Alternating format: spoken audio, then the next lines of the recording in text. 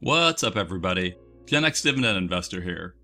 In this video I tell you why Kevin O'Leary, aka Mr. Wonderful, loves dividends. And if you appreciate content like this, then please hit the thumbs up button, subscribe if you haven't yet, and click that bell notification.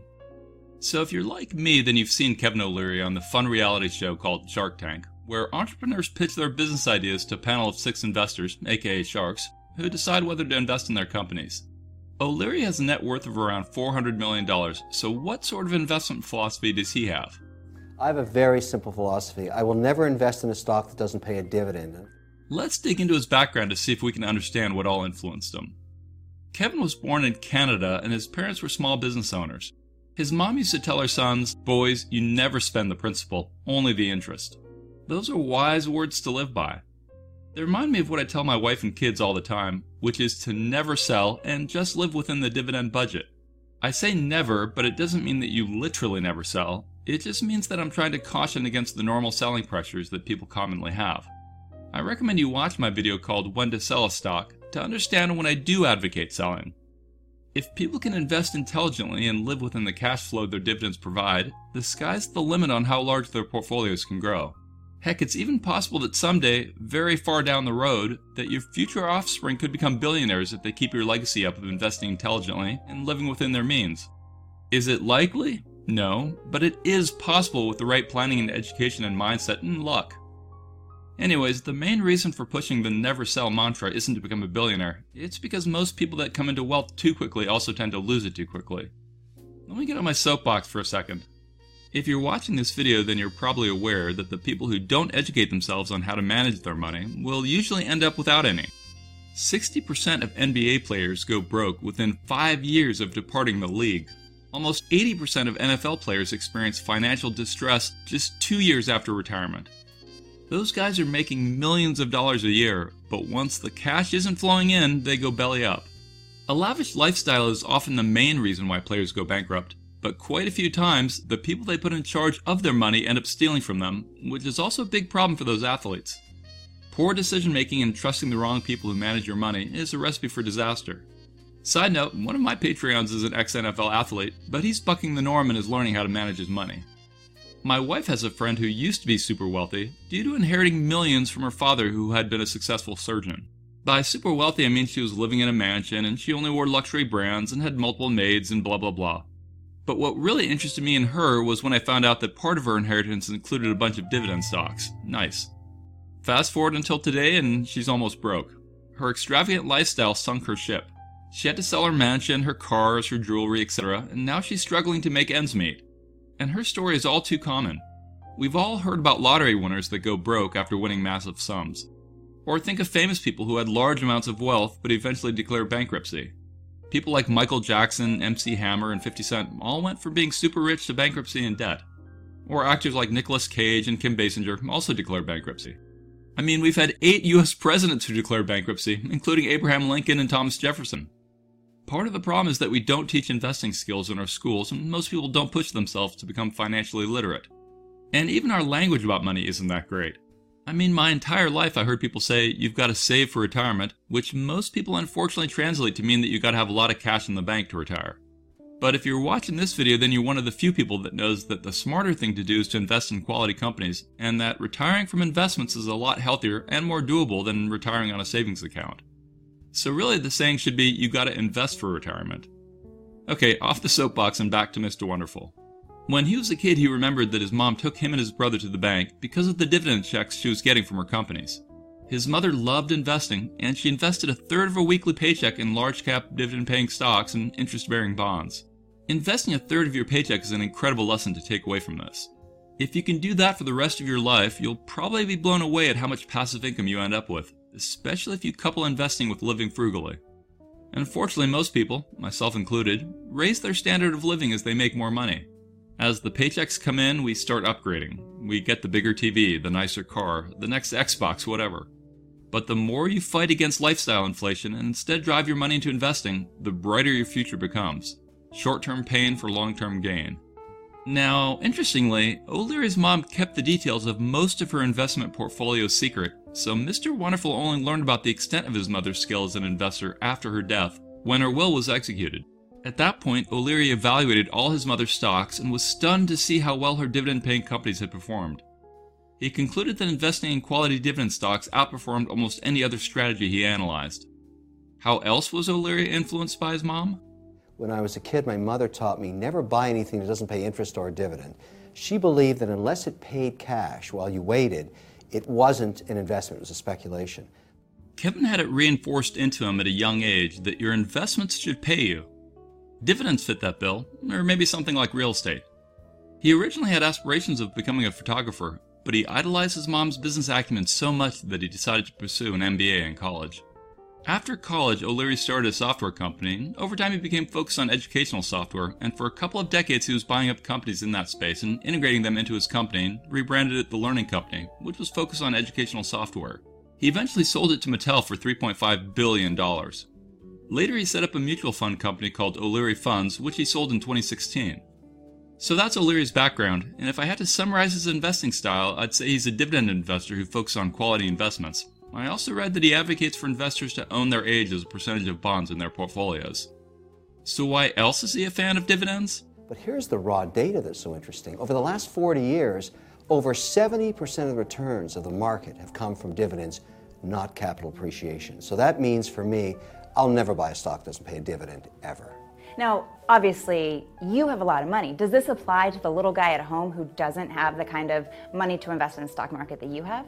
Lauren, it doesn't matter if you have $50,000 or $500 million to invest. You have the same problem. You want to preserve your capital, you want to get paid something, you need income, and of course, you would like to have low volatility. Clearly his mom's success with dividends influenced him, and his own research into dividends helped further solidify his perspective and philosophy. Now let's identify specific rules O'Leary has for his investments. His number one rule is to focus your investments on things that pay interest or a dividend. I love dividends, but I think it's smart for new investors to not limit themselves to just dividend-paying companies. That being said, you can still do well over the long run if you decide to just focus on quality dividend-paying companies, ideally when they're on sale. And then as you get older, I think it definitely makes sense to focus on quality dividend-paying companies. O'Leary's first rule about only owning stuff that pays you shouldn't come as a surprise if you've watched Shark Tank before. I mean, he often demands a royalty payout as a condition for his investment offers to entrepreneurs. He likes to get a percentage of sales or a set amount of each unit the entrepreneur sells. Thus, real cash flow is integral to his investments. And here's a fun little tidbit about me. I actually publish a business book which pays royalties based on sales. But since I like to keep my anonymity, I won't tell you the title. Okay, what else does O'Leary look for in his investments? I want a quality balance sheet. In other words, if a company's borrowing money to pay me a dividend, that's bad. I want the balance sheet to be generating cash and being paid to me. So companies that are successful in building businesses with cash flow are interesting. So he has a rule that his companies need to have a quality balance sheet that generates cash. And I'd like them to be 20% less volatile or less risky than the market. He wants to find low beta investments. I'm also a fan of low beta for my conservative dividend portfolio, though for a non-dividend portfolio I'd like higher beta. Volatility can be something that you leverage to your advantage. Like maybe you're trading options and you're hoping for bigger swings, or maybe you're looking to buy. So having prices bounce around more could be optimal for getting in at a good price. What else does O'Leary want in his investments? But I also want massive diversification. I don't want more than 5% of my money in any one stock or 20% in any one sector. So lots of diversification and no more than 5% of his portfolio in any one stock. My personal guideline is no more than 10% in a single stock. Though if a company I really liked came out with an amazing new innovation and their stock shot upwards until they were 25% of my portfolio, I'd probably keep hodling them. It all depends on the situation and my needs and goals and belief in the future. And then finally, O'Leary has a rule that no more than 20% of his portfolio should be in a single sector of stocks. Remember, there are 11 sectors, aka energy with companies like ExxonMobil and Chevron, materials with companies like Air Products and Chemicals and PPG Industries, industrials with companies like Caterpillar and General Dynamics, consumer discretionary with dividend companies like McDonald's and Home Depot, consumer staples with companies like Pepsi and Procter & Gamble, healthcare with companies like Johnson & Johnson and AbbVie, financials with companies like Goldman Sachs and JPM, information technology with companies like Apple and Microsoft, communication services with companies like AT&T and Verizon, utilities with companies like Duke Energy and Southern Company, and real estate with companies like Realty Income and Vici Properties. I'm long a lot of those companies. If you're interested in seeing everything I own, then watch my recent video called My $2.67 million Dividend Portfolio, $90,000 dividends per year. where I show you all my stocks in my Fidelity brokerage, as well as in my portfolio spreadsheet tracker product, which I sell as a service to my Patreon aristocrats and kings. Also note that underneath the 11 sectors are further industry breakdowns. So like materials have chemical companies, construction material companies, etc., and then each of those gets broken down even more. Kevin is currently the chairman of O'Shares Investments, a company which has a variety of dividend ETFs you can invest in. Those ETFs have objectives of wealth preservation, income generation, and growth.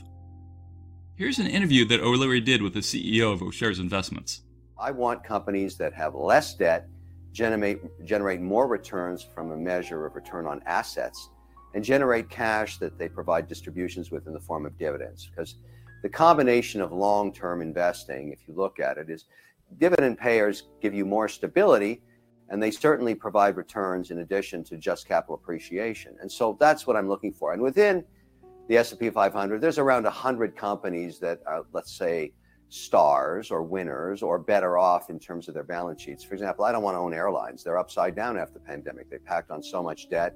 That's not a good place to be. And there's other sectors like that too. But you can index for strength of balance sheets. You can index for high return on assets. You can index for distributions that are stable and not created with debt.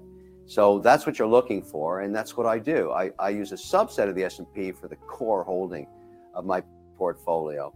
And I find that's the best way to do it in terms of price stability and capital appreciation and distributions. Kevin has said that he's an investor who demands quality, performance, and limited risk in the companies he invests in, and he says his ETFs fit those criteria. Mr. Wonderful currently has 40% of his portfolio in Alps O'Shares US Quality Dividend ETF, ticker OUSA, which seeks to track mid and large cap dividend paying stocks in the US. I put OUSA into Portfolio Visualizer, and it says that if you had invested $10,000 into it in January of 2016, then it would have grown to about $17,200 right now, which means it underperformed VTI, which would have grown to around $19,400. But OUSA would have given you about twice the dividend cash flow of VTI, so that's something to consider. Also realize that 5 or 6 years is a pretty short period of time to conclude too much about its performance. If we look at the holdings in OUSA, we see that it has a lot of classic dividend companies you'd recognize, like Home Depot, Microsoft, J&J, etc. It's got an expense ratio of 0.48%, which is a bit too high for my blood. One thing I didn't like about OUSA was the volatility of dividend payouts year over year. Like, this is what Portfolio Visualizer said its yearly payouts have been from inception until now. We see that it was on a good positive trend of increasing payouts from 2016 to 2018, but then it paid out less and less from 2019 and on. OUSA has a yield of 1.92%, but 0 consecutive years of dividend growth. It pays out monthly, which people like to see. Okay, another ETF Mr. Wonderful owns is Alps O'Shares Global Internet Giants ETF, ticker OGIG, which doesn't pay dividends, so I guess he does sometimes invest in non-dividend stocks. 20% of Kevin's portfolio is in OGIG. It has a 0.48% expense ratio and is comprised of companies like Google, Snowflake, and a bunch of other tech companies, most of which have gotten battered this year. OGIG only goes back a few years, and it underperforms VTI in that time frame. Let's talk growth versus quality dividends. I mean, how much growth do you want in your portfolio? How much do you want in quality dividends? What's your thought going into 2022? Well, I'm sort of 20% in growth and the rest in quality dividend. If you look at my equity portfolio, more or less. I mean, I do have venture investments, but I mark to market those at zero sometimes because the outcomes are unknown. That's not the core of my holdings. All the Shark Tank stuff and everything else. I'm happy to support entrepreneurs, but I'm talking about where the real money is here. And basically 20% is in growth. Now, growth to me are companies that have strong balance sheets. They don't necessarily pay distributions because they're plowing back their profits back into growing, but they're growing at 20, 30, 40% a year. And you find them globally, and you'll find them in an index called OGIG. I talked earlier about OGIG. It's a 20% holding for me. It's got more volatility, but the rules for picking those companies are different. It's not just about distributions. It's about, can they sustain the revenue growth that they're showing? And so there's many companies around the world that are helping to digitize the world that are very, very high growth companies. And I want to own those for 20%. But so it's really 80-20. When you look at 80% is quality div, quality balance sheets, 20% more volatile growth inside of OGIG. Okay, after OGIG is the Alps O'Shares Europe Quality Dividend ETF, ticker OEUR. It has companies like Nestle's, Novartis, AstraZeneca, Unilever, etc., and also has a 0.48% expense ratio. This European dividend ETF has so far underperformed the US market, and we see it went basically sideways for the years it's been in existence. It's got a 2.32% yield and it pays monthly, but due to its volatile payouts, it has no consecutive years of dividend growth. Finally, there is the Alps O-Shares US Small Cap Quality Dividend ETF, ticker OUSM. It holds small cap US stocks. OUSM only had partial data in Portfolio Visualizer, but in the 1.5 years of data it had, it says it slightly outperformed VTI, both in stock appreciation and dividends paid. It has about a 2% yield and it pays monthly, but also 0 consecutive years of dividend growth. One thing to be aware of is that all those ETFs trade on BATS, which is a less known and smaller exchange as compared to both the New York Stock Exchange as well as the NASDAQ. One observation I had about his dividend ETFs is that their yield was too low for my blood. I'm okay with low yields, but I'd like at least 3% for a dividend ETF, along with solid dividend growth. So for me personally, I still prefer my strategy of individual stocks plus SCHD, but I encourage you not to copy me and instead figure out what makes sense for you to do. I don't jump to broad conclusions about O'Leary's ETFs since they're relatively new. Anyways, if you've watched Shark Tank, then you know that Mr. O'Leary is a disciplined long-term investor who wants to see entrepreneurs and other investors succeed. One of O'Leary's lessons he's learned over the years is that you gotta listen to your gut, because that is your experience talking. Mr. Wonderful, like all investors, has made bad investments. He invested $250,000 into a telecom startup, but 4 months after he invested, the entrepreneur came back to him saying he'd used up all the cash and made some mistakes, but he could fix the problems. So O'Leary believed him and then invested another $250,000. O'Leary said, "In my stomach I didn't feel right about it. My gut said no, but because I knew the guy and I liked him, and he was a friend and yada yada yada, I gave him another $250,000. O'Leary says he quickly realized his mistake. The company immediately went back to its free spending ways, burning through the second $250,000 investment within 2 months without anything to show for it.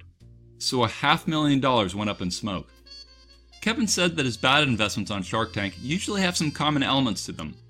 The startup founders can't pivot. They can't get out of their own way, and they won't listen to anybody else. O'Leary calls those entrepreneurs stupid because their stubbornness prevents them from changing their bad habits and tactics. He said they don't understand that the world moves and you have to move with it. That particular investment is one that still bothers him to this day because he didn't trust his gut. So a question you might want to ask yourself about your own dividend portfolio is if you have a company that you've always had nagging feelings about, maybe your gut is trying to tell you something. You gotta guard against making rash decisions and use data to guide what you do, but maybe your tum-tum is telling you to look deeper. Anyways, O'Leary values education, so he's committed to paying for the schooling of all his future descendants. He set up a trust which he hopes will keep paying dividends long after he's gone, so that his great-great-great-grandkids will be able to use them to pay for school. But he's not letting them use that money for anything other than education. Thus, dividends can provide a great way that he can achieve his goals even after he's gone. And that's another reason why he loves dividends. I think you should too. You know I do. Okay, now I'll shout out my newest upper tier Patreons who managed to sign up since my last video. So thank you MM2022, thank you ShawneeBoy1971, thank you Neil in Canada, thank you Matthew, thank you Carl O, who signed up for an entire year so he got a 10% discount, and thank you Trader J, who also signed up for an entire year. I also want to thank Zach2K, who signed up as a Patreon king.